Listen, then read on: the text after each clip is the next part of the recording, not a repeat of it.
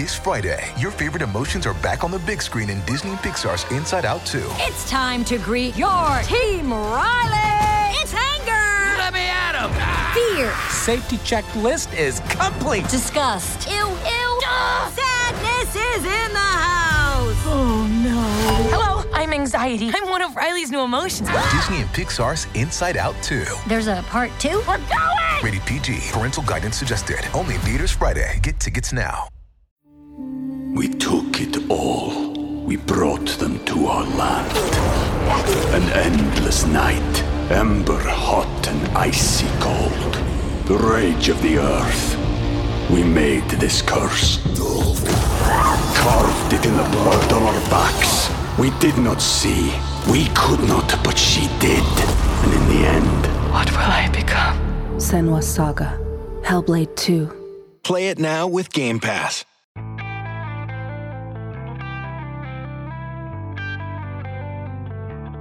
Hello, everybody, and welcome back to New Books Network. I'm Renee Garfinkel, your host with the Van Leer Jerusalem Institute. Today we'll be talking to Dr. David Resnick about his new book, Representing Education in Film, How Hollywood Portrays Educational Thoughts, Settings, and Issues. David Resnick's career has focused on education, particularly, but not exclusively, religious education. In addition to teaching and research, David Resnick served for more than 20 years as Director of Israel Programs for the Jewish Educational Service of North America. David Resnick, welcome to the show. Hi, good to be here.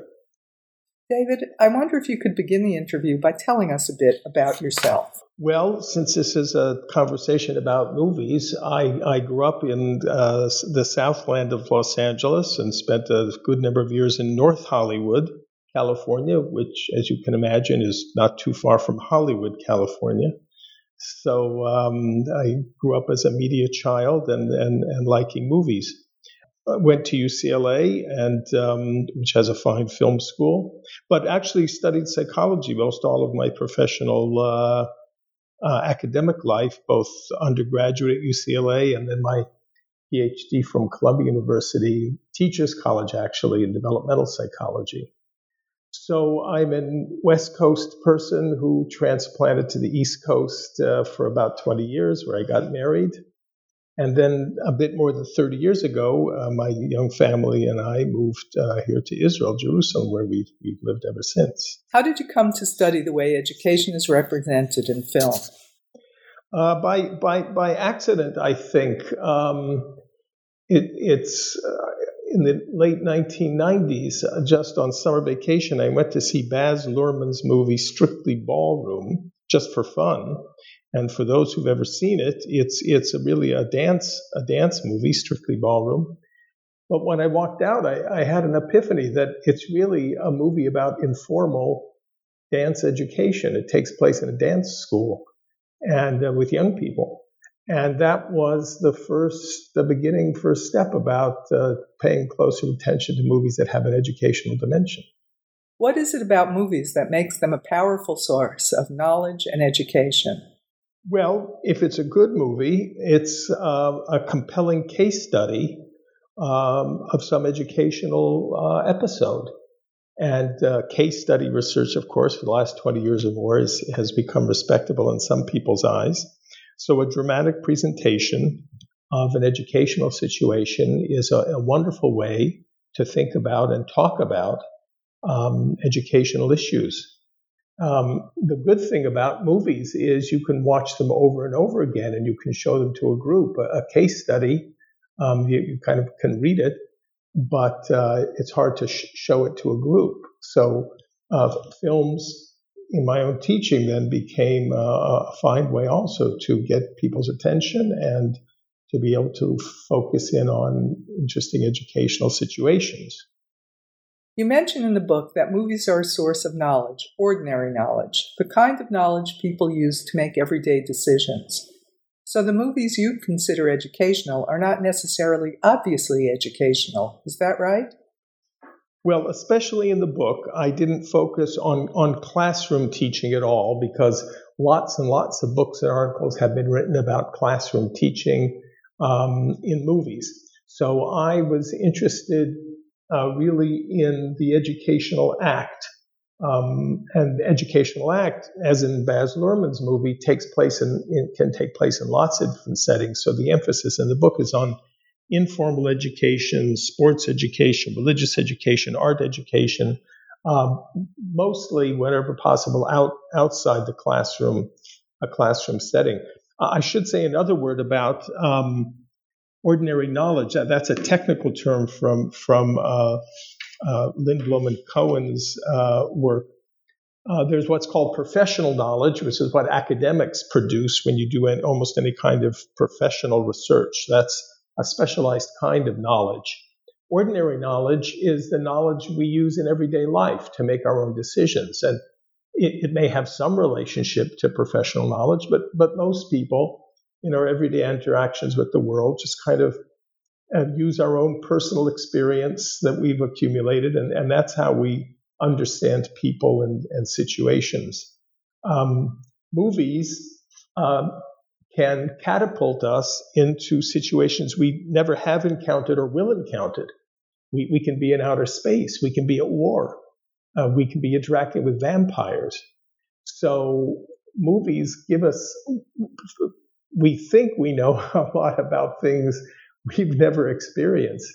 Now, that's true for certain situations in education. For instance, obviously, I've never been attended as a student a women's college.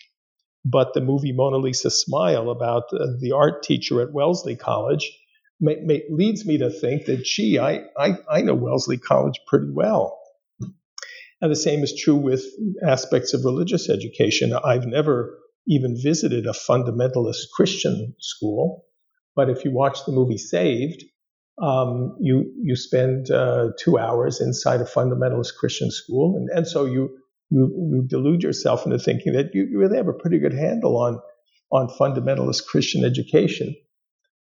That's important because most of the people that make important policy decisions on education, which is to say in the United States, state legislators, most of the budgets for education in the states are from the individual states, and the state legislators make these decisions, have probably never been to a private school or a private religious school or many of these other educational situations. So movies, I think, provide this kind of ordinary knowledge about educational situations and other aspects of life that we've never experienced personally.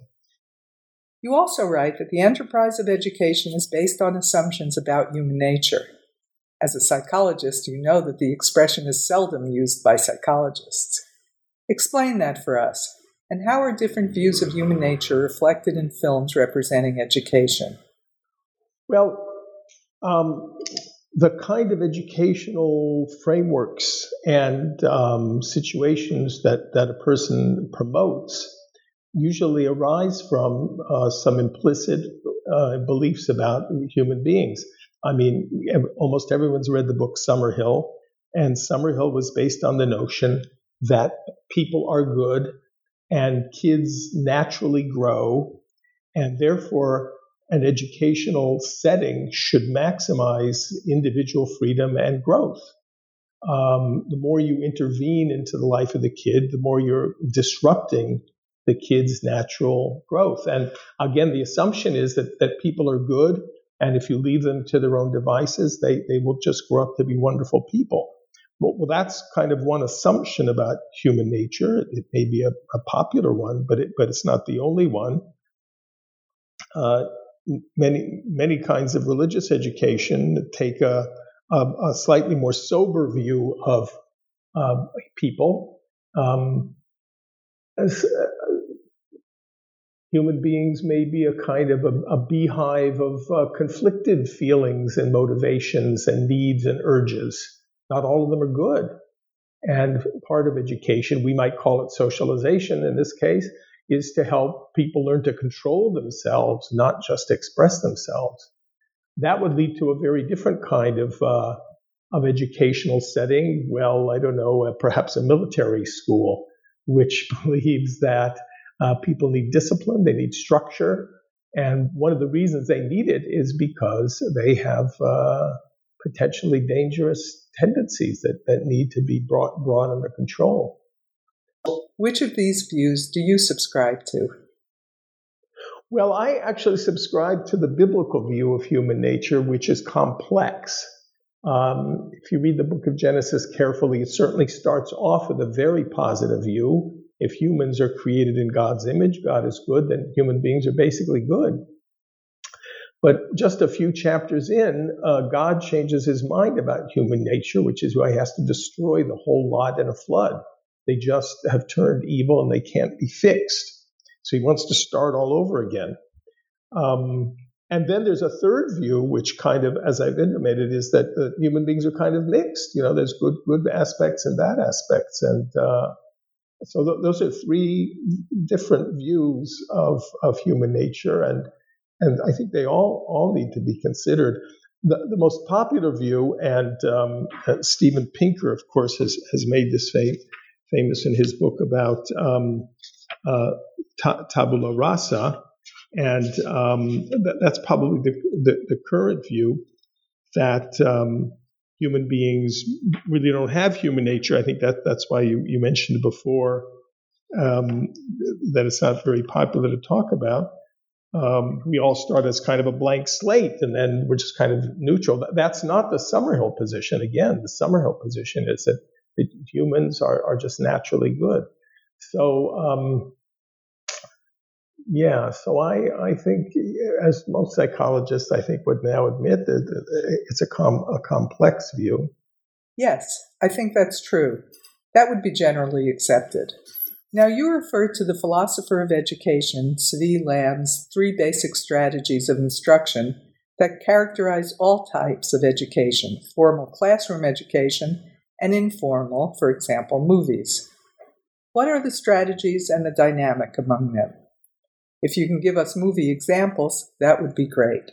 Well, Zvi Lamb, who was a philosopher of education here at the Hebrew University of Jerusalem, thought that there are 3 different kinds of instruction: socialization, acculturation, and individuation.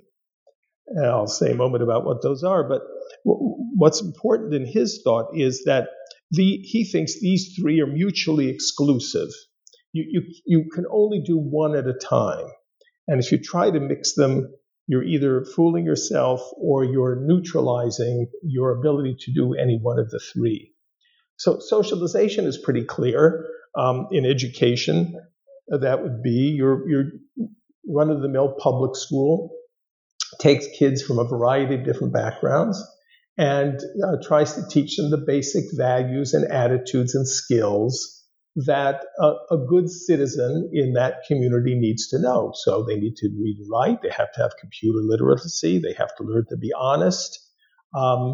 Their kids are being socialized as they were in their family to function on a day-to-day basis with other people with a common language and common values.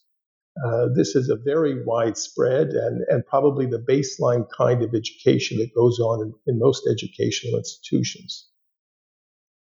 Acculturation tries really to form more specifically the character of individuals according to a specific, perhaps subculture of a larger culture. So one example might be, let's say, music academies or the arts academies, which focus in on a particular kind of creative personality, highly specialized skills and knowledge and sensitivities, and a way of looking at the world. A military school, from a certain point of view, might also be acculturating to a specific subculture of the greater society. Individuation, which is very popular in our day, according to Lamb, can't be taught in an institutional setting at all. It's much closer to Summerhill. Individuation really is helping each individual maximize their own potential and their own personality. Well, you really can't do that in a classroom of 30 or 40 kids. Many schools say they're doing this. I mean, they may even think they're doing it. But by the very nature of being in an institutional group setting, it's really almost impossible, according to Lamb, to do individuation in a group setting.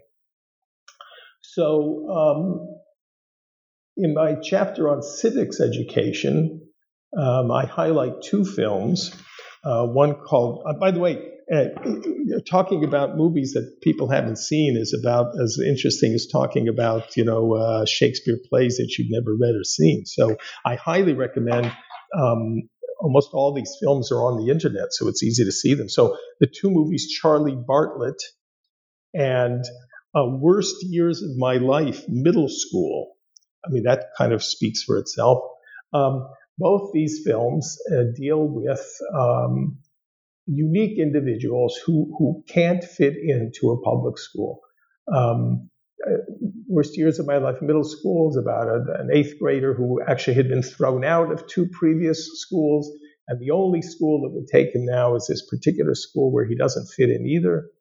Charlie Bartlett is about a upper class Connecticut high school kid who has been thrown out of a series of private schools, and now he has to go to public school, which of course has to take him. So we have two unique individuals, problematic in their own ways, but not evil. I mean, these are good kids. They just can't fit into regular frameworks. So from a certain point of view, putting them in a public school, which is all about socialization, is going to be a difficult, interesting movie. And both of these films are about the conflict of what happens with these two interesting kids in highly structured, non-functional public schools. So it's like all Hollywood movies these days, almost all Hollywood movies these days, the conflict between individualism and socialization is what's behind the conflict in many movies, and certainly in these movies, how will the educational framework respond to the needs of these two kids? The sad part of the story is perhaps, especially in Charlie Bartlett, Charlie is a very creative, innovative sociopath. He's a kind fellow, but really to become socialized and successfully integrate in his new school, he really has to give up part of his uniqueness and even craziness. Who are the target audience for those two movies, which I've not seen, and they sound great? Are they aimed at adolescents, baby boomers? What are the demographics they try to reach? Yeah, I think the best people to answer that is probably the marketing department of these studios. I actually worked in market research for a while. And as you know, in the book, I did a fair amount of work with animated movies, too. I think these movies are targeted at teenagers. They have money to spend. They have time to go to movies. Though, frankly, I don't know if anybody goes to movies much anymore. Everything's on video online. But there are movies that are still in work. Yeah, those movies are targeted at high school kids. Animated movies, as you know, are maybe targeted at young kids, but they always have a level in there for parents. And one of my favorite movies is the Ice Age series from an educational point of view, but it's really got something for everybody. Little kids, it's got these cute little characters for little kids, and lots of interesting action excitement for middle schoolers, and sexual innuendo and gender issues for adults. So I think these studios are trying to target as broad an audience as they can. Well, I personally am a great fan of animation. It affords so much opportunity for creativity. They're great. Yes, they're not just for kids. Vince Lombardi famously said, "Winning isn't everything. Winning is the only thing." What do movies have to say about the role of sports coaches as educators? Well, in the chapter on sports coach as educator, I start off with that quote by Vince Lombardi. Though, by the way, if you Google that phrase, there's a whole blog about who actually said that first. Winning isn't everything. It's the only thing. It turns out that Vince Lombardi may have borrowed it from somebody else, but I play that quote off against a quote from an equally famous basketball coach, John Wooden. And he has this fascinating quote that goes like this: "You can lose when you outscore somebody in a game, and you can win when you're outscored." John Wooden was the supreme coach as educator. In fact, he started his career as a high school English teacher, and he was just doing basketball on the side. And then he went on to be perhaps the most successful college basketball coach in history. But he really saw sports as character education. And that's why he has this wonderful quote that you can lose when you outscore somebody. I know you can technically have won the game because you had a higher score. But if you didn't do it with character and at your full potential, as far as Wooden was concerned, you lost. On the other hand, the other team may have outscored you, but if you really played your best game, as far as Wooden is concerned, you won. So I look at coaches. I focus on one movie, the movie Race, which is based on, like a lot of these movies, based on a true story. It's the story of Jesse Owens, the great track and field star of the 1930s, who had an equally famous track coach. So I try to focus in on what makes for a good coach, as well as what makes for bad coaching.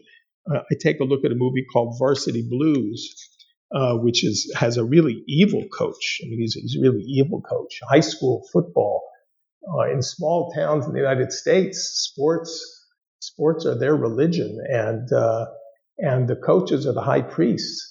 And this guy's an evil coach. He has a high school player, and he keeps shooting him up with cortisone so that he can keep playing, and he basically ruins the fellow. So one of the big issues in sports coaching movies these days has to do with can you be a good coach if you're not macho? Macho coaches, of course, believe in hard work. Winning is everything, and 110% devotion to sports. That's kind of the macho profile of a successful Hollywood coach. But contemporary movies are presenting a more nuanced, less macho view of what it means to be a good coach, and you can certainly see that in the movie Race.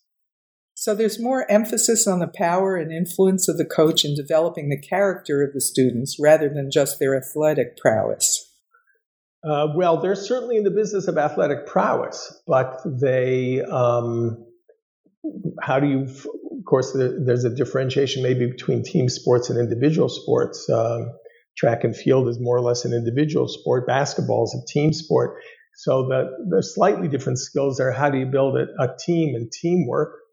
But Wooden would be interested in teamwork as a value in its own right that needs to be learned and fostered. Wooden believed, and I think his national championships prove that when you get a team to work well, then you win games. But it's about learning teamwork for Wooden, not about winning games per se. Wooden had a wonderful thing. He told his players, do not criticize your fellow players. Criticism has a tendency to detract from team spirit. Wooden would say, my job is to criticize players. Your job is to be a team. So, I mean, it's really close attention to a whole range of values and skills. Sports, educational researchers have said that sports may be the most important part of the curriculum in terms of values education, in terms of teamwork and group respecting differences, helping each other. I mean, but of course it can be detrimental. I mean, if you take the Lombardi approach of winning is everything, winning at any cost, we see now in the marketplace. Some people think sports is important because life is all about winning. So if we can teach people to ruthlessly win, then they'll win in life too. Well, we pay the price for that later on. Absolutely. And speaking of the price, there's a great concern in the U.S. and in many other countries that confidence in one's authoritative institutions and people, whether it's government or the press or the medical establishment or clergy, that confidence in those institutions continues to decline. What role do you think movies play in that growing distrust in social institutions? Well, I wish they don't play the role they could, but again, it depends where you come down on that issue. Since American society continues to be highly individualistic and self-fulfillment and realizing your own personal potential and so on continue to be almost supreme values, if that's the name of the game, then almost every institution will be seen as antagonistic to your needs and your growth. So, and since Hollywood serves the prevailing values, most Hollywood movies parade individualism, and almost all institutions are portrayed as problematic. That's true of most education movies set in schools. You do have some movies where the principal of a school is the hero, but generally speaking, the heroes of education movies that are set in schools are students or teachers, and therefore the school institution and the principal are usually the enemy. So it's a hard row to hoe to find movies that are supportive of the institutions per se. I'm trying to think of a good example. There aren't too many. There are principal movies, as I say, where the principals lean on me, and some others where the principals are the heroes and they're in charge of the institution. In my chapter on religious education, the two movies that I study are both anti-religious. Well, let me correct that. Hollywood is supportive of spirituality and emotional encounters and so on, but institutionalized religion is the enemy of true spirituality. So the two movies I look at, a Jewish movie, Keeping Up with the Steins, about bar mitzvah, and the movie Saved, which is set in a fundamentalist Christian high school. Both of those films highlight the tension between individuals, their feelings, their needs, their spirituality, which can't find a home in institutionalized religion. So I think that's a common theme, as it was, as I say, in the chapter on civics education. Both Charlie Bartlett and Rafe, who's the hero of the movie Middle School. Rafe, by the way, as it turns out, halfway through the movie, this isn't a total spoiler, but this young fellow Rafe, R-A-F-E, that's a acronym for rules aren't for everybody. Yeah, so you can see which way that movie's going to go. Any institution is going to get in the way of his expressing his individuality. So that's a tough one. We took it all. We brought them to our land. An endless night, ember hot and icy cold. The rage of the earth. We made this curse. Carved it in the blood on our backs. We did not see. We could not, but she did. And in the end, What will I become? Senua's Saga. Hellblade 2. Play it now with Game Pass. And Hollywood has also been criticized for its anti-religious attitude just by what it chooses to portray. At a time when, according to Gallup, nearly 40% of Americans attend religious services regularly, we hardly ever see anybody in a movie going to church or synagogue or mosque. So what is the takeaway message that Hollywood expresses about religion and religious education? Well, so this movie, Keeping Up with the Steins, which, I think everybody should see, is is exactly that message. I mean, it's the crisis of the movie is about bar mitzvahs, and it's about a 12-and-a-half-year-old kid who doesn't want to have a bar mitzvah, and the ups and downs of his family coming to terms with this. Well, his family, frankly, doesn't really want him to have a bar mitzvah either. They belong to a synagogue. They never attend synagogue. At one point, his father actually says to him, it's the party that matters, not what goes on in the temple. So, the temple, though the rabbi of the synagogue is initially not portrayed very sympathetically, and ironically, most of the movie is about the party and what the young bar mitzvah boy is able to change. I don't want to totally spoil the movie, but he is able to renegotiate the party. That's where he really finds his personal expression. They don't change the synagogue service at all. Synagogue service is something you just have to endure. You have to learn this strange language, Hebrew, and you have to recite some portion of the prophets you don't really understand. And you suck, as this young fellow says, you just suck it up and do it. But the party, that's where you really can express yourself, and your family gets to express itself. Now, I wish there were good news on that front, but you're right. There are not positive portrayals. The other movie, the Christian movie, Saved, ends up, it's a wonderful portrayal of the fundamentalist Christian education, but of course, it's a critical portrayal. And in the end, the heroine ends up leaving all the institutions. She and her parent and her mother end up leaving these institutions in which they grew up. So the criticism is well founded. Well, I think in this, remember, it may be difficult to believe, but movies are pretty conservative reflections of society. Hollywood movies, which is to say independent movies, are a different kettle of fish, and I only study Hollywood movies for various reasons, but Hollywood movies are a commercial venture.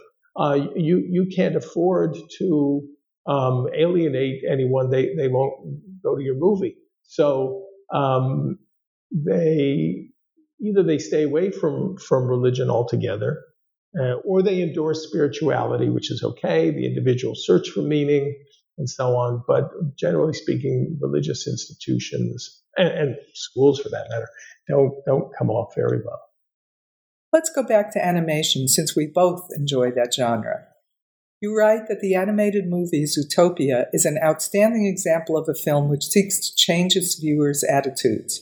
That's a quote from your book. Talk about that. What attitudes does it seek to change, and what makes it outstanding? Well, it's a great film, as Zootopia, and I don't think there have been any sequels yet, which is probably good. Ice Age, which is another great one, is in its fourth sequel already, and they tend to kind of go downhill. Zootopia, well, it goes back to an issue we discussed earlier about human nature. Of course, the source of these animated films, at least the one that deals with animals, Toy Story and human-based ones may be different, but both Ice Age and Zootopia are animal films. So this takes us all the way back to Aesop's Fables, of course, an Animal Farm. I mean, there's a long history of a rich, interesting history of talking about human society through animal portrayals. So Zootopia is supposed to be an animal utopia. It's supposed to be a kind of a 22nd century city, well, 21st century city actually, all populated by animals, where ostensibly it's a kind of utopia. The movie opens with 6 million years ago, where the world is divided into predator and prey. And Zootopia now says, but all that's far behind us now. Thanks to millions of years of evolution, prey and predator get along just well. So you see, on this issue of changing animal nature, Zootopia pretends to say, look, you can fundamentally change nature. I mean, what could be more natural than being a predator? I mean, lions are not vegans. I mean, it's just the way they are. I mean, you may like, if you're a Cocker Spaniel person, then you won't have a Rottweiler for a pet. I mean, but this movie starts out by pretending that you can change fundamental nature and everybody gets along just fine. But then very quickly, the reality is different. And it turns out in this city of Zootopia, animal stereotypes persist. So the star of the movie is a little bunny rabbit, a young little bunny rabbit girl whose lifelong dream was to become the first rabbit on the Zootopia police force. But first of all, she has to overcome the dumb rabbit stereotype. And second of all, she's just a little rabbit. I mean, how is she going to deal with really nasty criminals? So, and she's stereotyped because, the police force is mostly made up of bulls and German Shepherd dogs and what's the little rabbit? So, and the other, her pair character is a fox. Now, he, of course, has the sly fox stereotype to overcome. There are no foxes on the police force because who would put a fox on a police force?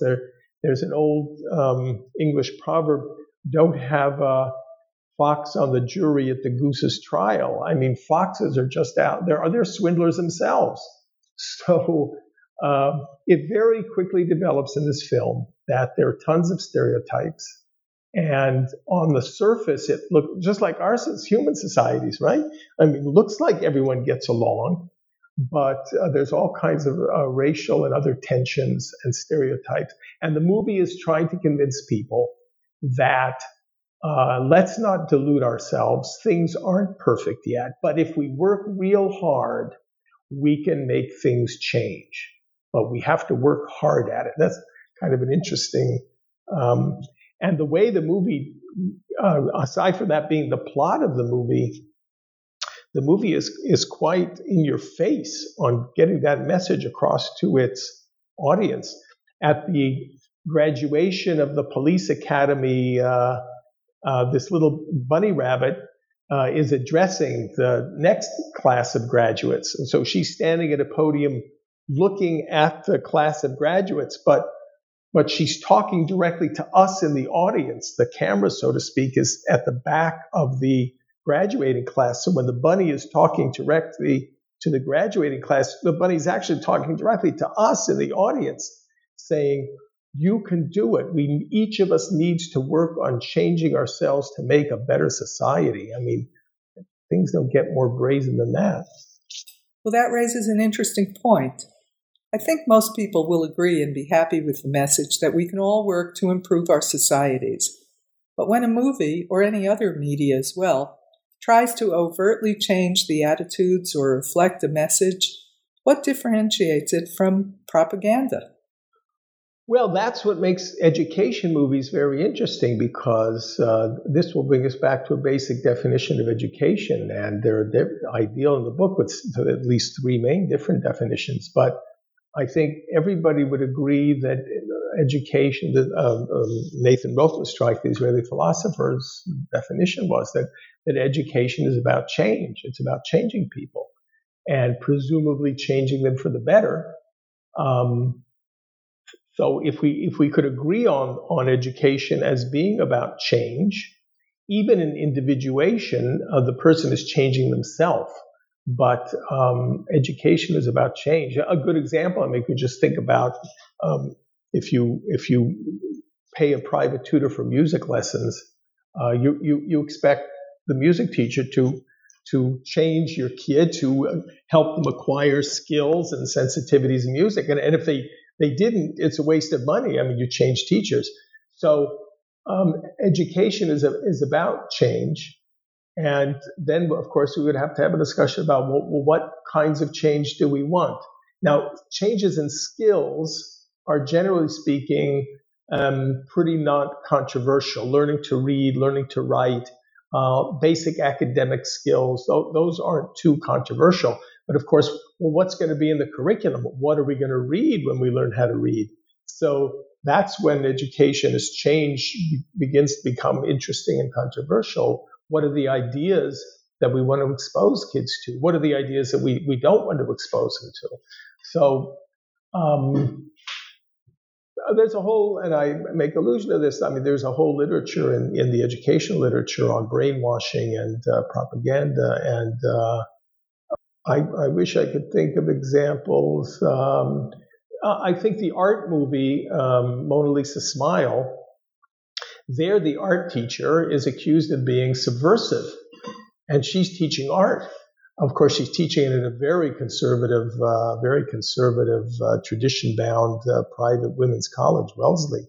But she's accused of being subversive because she's introducing values and ideas that are different from what the Wellesley community, certainly the parents who are paying a lot of tuition money to send their daughters there, think they're getting as an education. Speaking of art education, many school systems are, let's say, ambivalent about the role of art education within the school, in formal education settings. It seldom has the highest priority. So what is the attitude of Hollywood films about education in the arts? Well, as you might have guessed, Hollywood thinks of themselves as artists, and they think the arts are great. The arts are great, but obviously their presentation of the arts as a liberating, humane, human enterprise is almost always positive. That's exactly the problem that this art teacher runs into, because she sees art as a way to open people's hearts and minds and to entertain different ways of looking at the world. And so there are people who see that as subversive. So she does, the movie is set in the early 1950s. She takes her class on a field trip to see Jackson Pollock painting a painting. Well, there is no Jackson Pollock in the official curriculum that she's supposed to be teaching. So she's viewed as subversive, and that's what makes for a good movie. If there's no crisis, there's no movie. Hollywood in general is very positively disposed towards arts and arts education,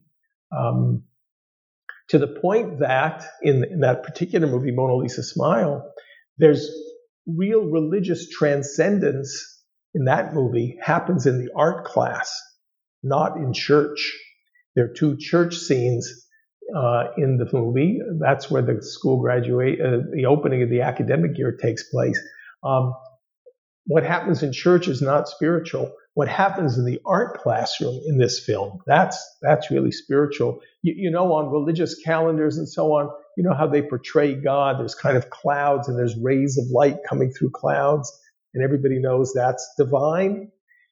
Well, that's how the scene is shot in this movie, Mona Lisa Smile, in her art classroom at the last class of the year, and in the movie, there's this sunlight streaming in through the windows, because it's a kind of supernatural, spiritual encounter.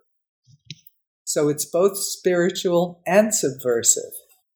Well, yes, because by being spiritual in many of these settings, you are being subversive.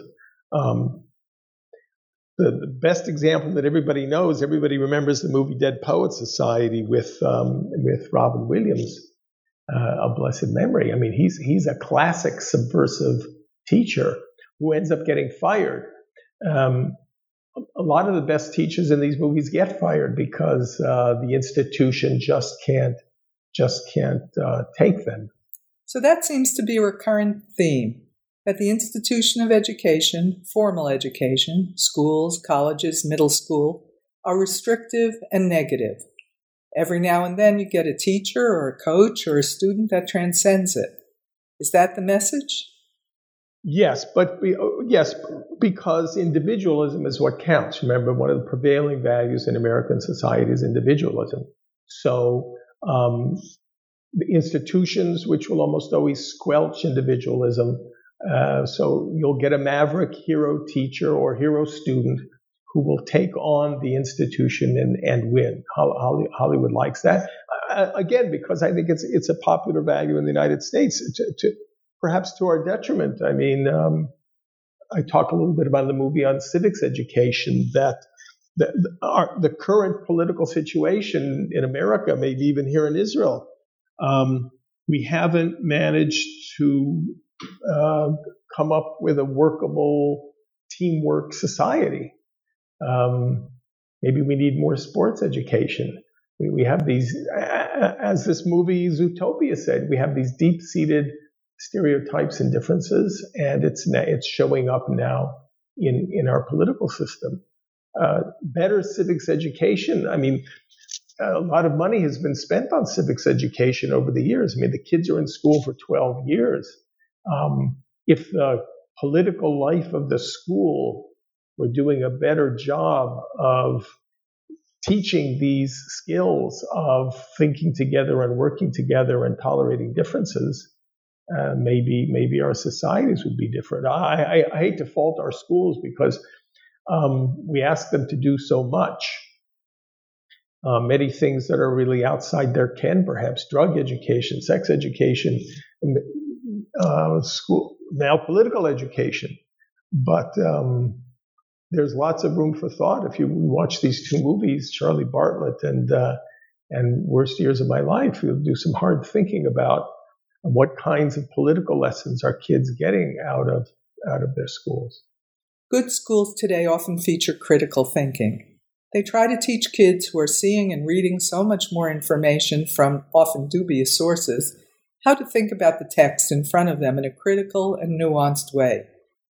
Should we be educating ourselves for critical thinking about movies?